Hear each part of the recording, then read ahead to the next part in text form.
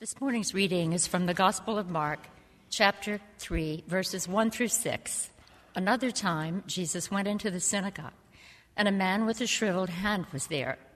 Some of them were looking for a reason to accuse Jesus, so they watched him closely to see if he would heal him on the Sabbath. Jesus said to the man with the shriveled hand, "Stand up in front of everyone." Then Jesus asked them, "Which is lawful on the Sabbath, to do good or to do evil, to save a life or to kill?" But they remained silent. He looked around at them in anger and deeply distressed at their stubborn hearts, said to the man, "Stretch out your hand." He stretched it out, and his hand was completely restored. Then the Pharisees went out and began to plot with the Herodians how they might kill Jesus.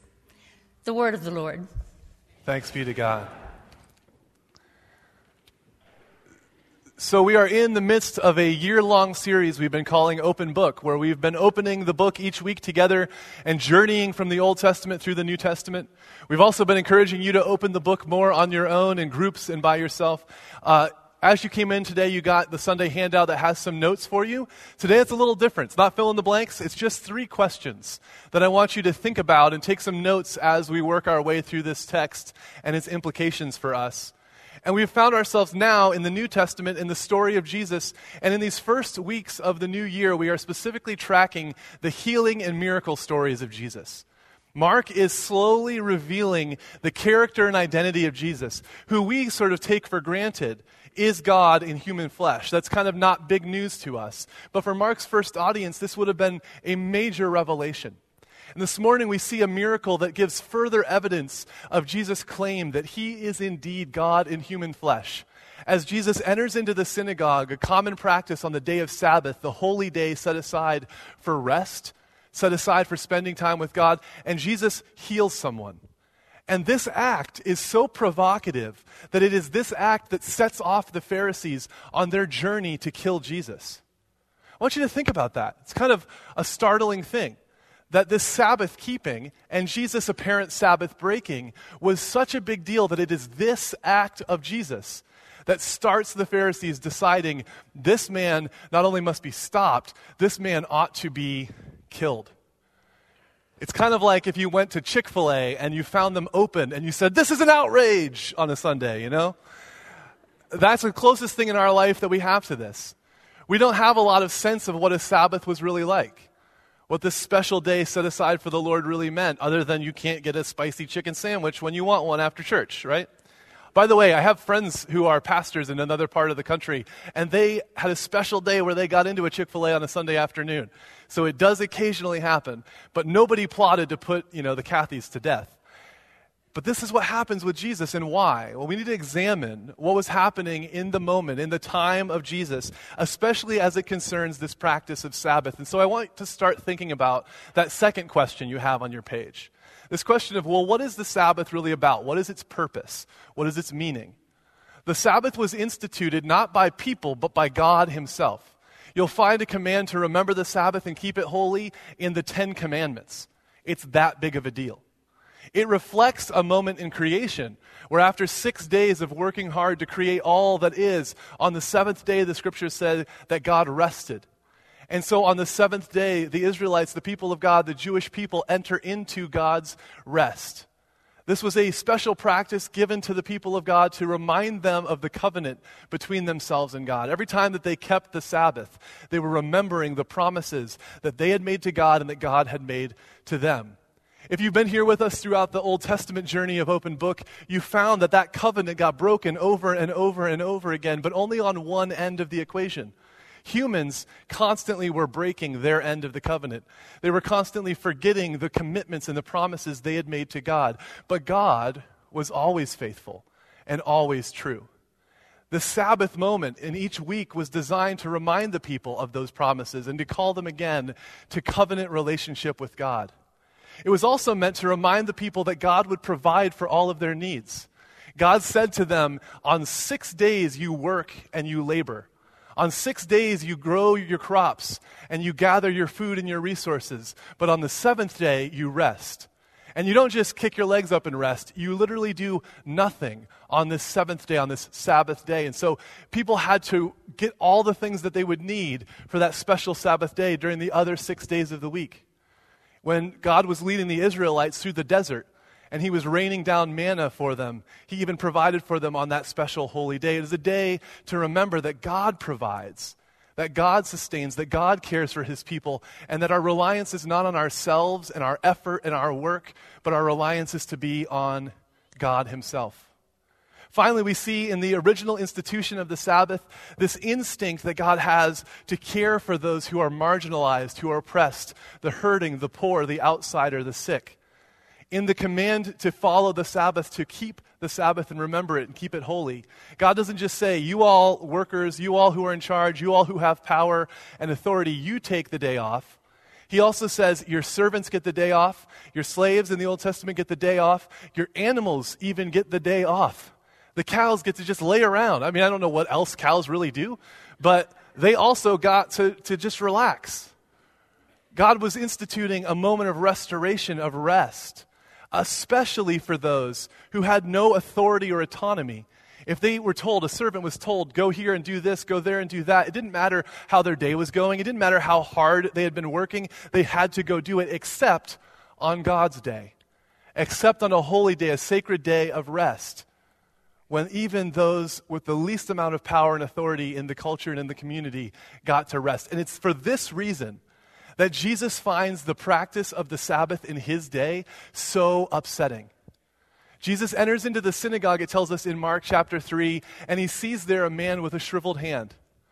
And everyone around him believes it's the Sabbath. This healer can't heal him on the Sabbath or he'll be breaking the Sabbath. And the Old Testament even says if you break the Sabbath, you could be punished by death.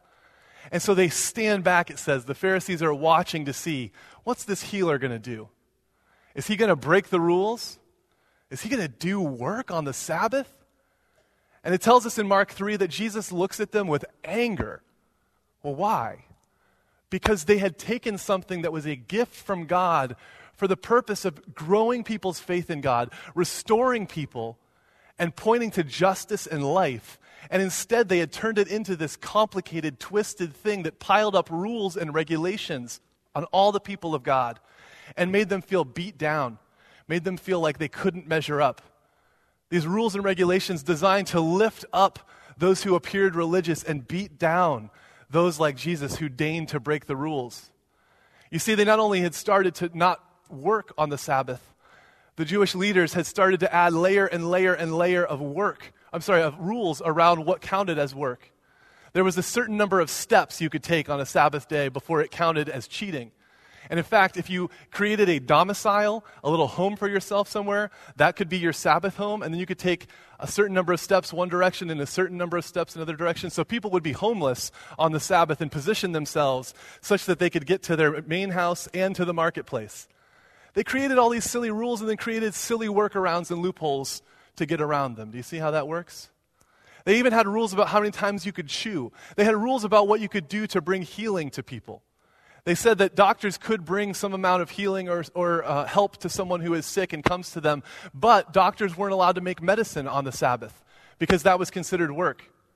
Have any of you read in John chapter 9 where Jesus does one of his strangest miracles? He sees a man who is blind and he stoops down and he spits in the dirt and makes mud, and then he takes mud and wipes it on the guy's face. And I always thought to myself, what? That just seems mean. I mean, I think I'd still be glad to be able to see, but if that guy saw you heal someone else, like, be healed, I'd be like, what? I got mud spit on my eyes. You could have just said something, right? Well, the reason Jesus does this in John chapter 9 is because, you know what day he does the mud thing on? The Sabbath.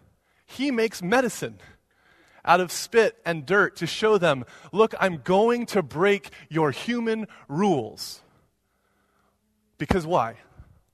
The human rules existed for one clear reason, and you see it in every instance of the Pharisees showing up in the story. The human rules exist to take a day that was supposed to be about putting away human effort and relying on God and turn it into a day that was all about human effort. All of a sudden, rule keeping became the new work. and making sure that you counted your steps and you planned ahead and you did everything down to the dot of the I and the crossing of the T. This was the work of salvation. This was the work of righteousness. They took a day of rest and turned it into a day that loaded people up with work that they could not carry. And so a day that was designed to focus people's attention and faith in God instead turned into a day to pat yourself on the back for being holy and righteous or beat yourself up for failing to live up to human effort and expectations. They had twisted it. And then in this moment where there's this man standing before Jesus with his hand curled in on itself, a man who had probably suffered with this affliction for many, many years, and Jesus looks and says, look, this is a day about restoration. This is a day of rest and refreshing for animals, for servants, and for those who are in need of God's healing touch. There's actually one of those rules, one of those regulations that had been created around the Sabbath that said that if your animal happened to fall into a hole or a pit, it was good and right to go and rescue that animal on the Sabbath because it would be more work for the animal to suffer than it is for you to go and pull the animal out of the crevice. In Luke 13, when Jesus is confronted about his habit, his pattern of healing on the Sabbath, Jesus points to this rule and says, you hypocrites. You're willing to go and rescue an animal out of a crack, but you turn a blind eye to those in front of you who are suffering because you're too concerned with patting yourselves on the back with following all your religious rules and regulations. It's not just that the man there has his hand curled in on itself, but the Pharisees, the religious leaders, maybe even some of the followers of Jesus, have their hand so tightly curled, holding on to their control, their power, their authority expressed in their ability to follow all the rules so that they can please God, right? And Jesus stands before them and sees this man whose hand is like a perfect illustration of the nature and spirit of the hearts in the room at the moment. And he says, what's better on the Sabbath day of trusting in God and restoration and justice? What's better, to kill or to give life? To heal or to curse? And then he stares at them, and they don't say a word. They miss their opportunity to have their hearts set free. And instead they choose the slavery, the enslavement, the entrapment of the law. Jesus heals the man, his hand uncurls. And Jesus will do the same for the hearts of his disciples. Just earlier in the same book, in Mark chapter 2, the disciples are walking through the field on the Sabbath, and they begin to pick little bits of grain to eat as they go, as they do this ministry of the Lord. And this is dead set against the rules. Again, the Pharisees come to Jesus and they say, what's going on here? Your disciples are openly breaking God's law. And Jesus says, well, first of all, I'm God. Nice to meet you. I'm in charge of this. It's not quite, that's the Aaron translation, but in Mark 2:28, he says, isn't the Messiah even Lord of the Sabbath? Mark is revealing again, here's who this is. It's not like Jesus is saying God's law doesn't matter. Jesus is God and his authority over the Sabbath and the way it's practiced. But in verse 27, in Mark 2:27, he says something so powerful. He says, man wasn't created for the Sabbath was created for man. He says, you don't exist to follow the law. You are not just a robot trying your best to follow what God said so that then someday you can be told you're good. No, God's law was given to you as a gift to help you experience life and life to the full. And they had taken that gift and they had twisted it and manipulated it and changed it such that instead of giving life, it was stealing life. Instead of restoring and healing, it was keeping people from healing and restoration. Instead of being about faith in God, the Pharisees would kill God himself. They would put Jesus on the cross because he deigned to violate their rules as he followed God's rule. So what is the Sabbath all about? It is God's invitation to trust in him, to experience healing and restoration, to participate in justice and helping those who are worn down, beat up, and in need experience freedom and rest. And when it's turned into something instead that is a religious law and regulation, it just gets to be such a weight on our back we can't sustain it. So the answer to your first question on your page is pretty simple. Do we, in order to be obedient to God, need to strictly follow the Sabbath still today? No, we do not. Jesus has released us from the strictness of that law. He's given us freedom, and Paul says in Colossians chapter 2, let no one beat you up. Let no one enslave you again. Let no one make you feel bad because of special rules about a Sabbath or a new moon festival, because you have freedom in Jesus. We have freedom from so strictly following that law. We have freedom from the law that was meant to give us life, instead driving us into death. We have freedom through Jesus Christ, freedom from that twisted expression of the Sabbath. But I want to point out, you also have freedom to experience the Sabbath and all that it was meant to be for you. This morning we can hear the story of the man whose hand was open, and perhaps some of us in this room share something in common with the Pharisees and need our hearts to be open from our grip on the law and our desire to follow things so carefully. But it's not just religious law keeping that can trip us up in this regard. It's not just the law of the Sabbath that could have us trusting in ourselves and human effort to build our identities and our sense of being good enough. I actually think in some ways America has been shaped by Christianity's ability to move away from that strict, regulated practice of the Sabbath. We've kind of run the other direction, haven't we? When's the last time you had a real day off? I mean, a day where nobody from the office could send you an email or a text or give you a phone call, where you didn't feel like at any moment somebody could call you in and you'd have to put out a fire, where there wasn't something with your family happening that required you to kind of be on and focused, where there wasn't schoolwork to be done, kids in the room, where there wasn't housework to be done, where there weren't things to worry about and attend to, and 7 or 8, 10 things that are still on the to-do list that you never quite get to done. When's the last time you felt that rest? I think you and I, instead of gripping hold of that religious practice of Sabbath, we may be more in danger of gripping onto a law of productivity, a law that says that we are only as good as the last thing that we did, that would have us feel kind of bad, guilty, maybe even gross or not sure who we are if we allowed ourselves to have a day off that was like what the Sabbath was really like. A day off that wasn't just an excuse to get work done in some other arena. We don't have work today, it's time to work on the car. We don't have the kids today, it's time to finally get the finances in order. These kinds of things that we constantly are doing, right? I just heard someone talk about planning to get on a vacation. And you know how they planned where they were going to go on vacation? They found somewhere where their cell phone literally would not work, because that was the only way they believed their boss wouldn't try to call them on their vacation. That person had mentioned that they got an email at 3 a.m. that the boss expected to be answered almost immediately.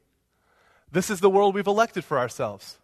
Constant connectivity, constant activity, constant busyness. Even our efforts toward recreation and self-care, even our rest, oftentimes becomes performative, doesn't it?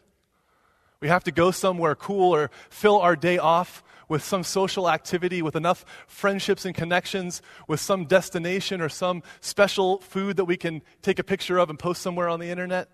There are people who make millions of dollars selling you a picture of self-care, of Sabbath, that is really just yet another law, right?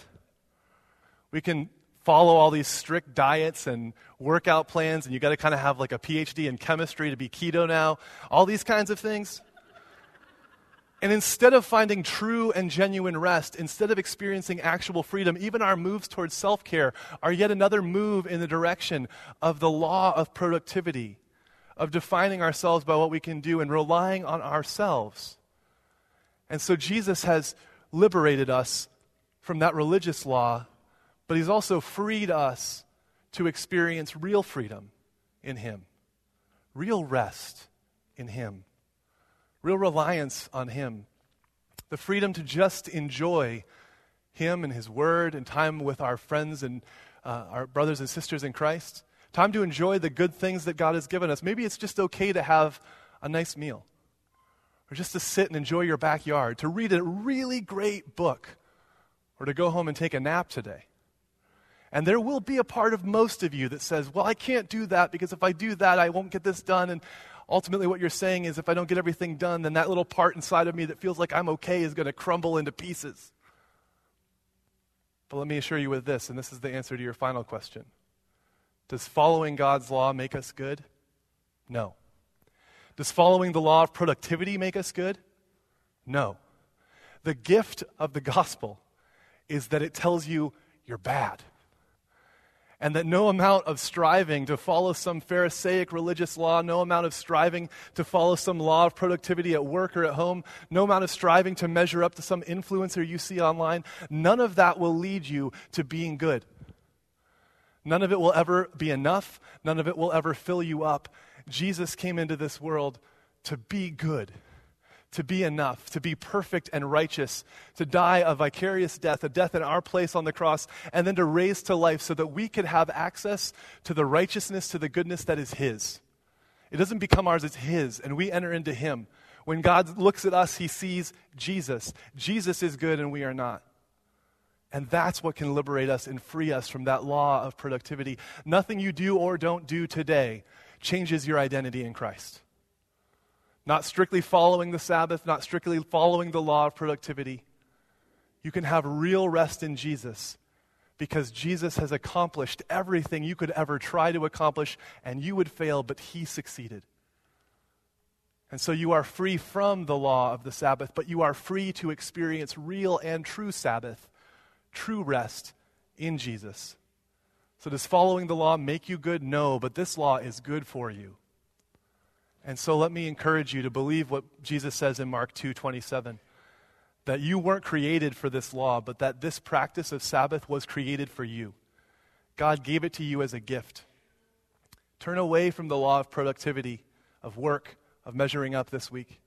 Find times and moments, maybe it's a whole day, maybe it's little chunks of days, to sit, to rest, to ignore everything that's beeping at you and everything everyone else wants from you and needs from you.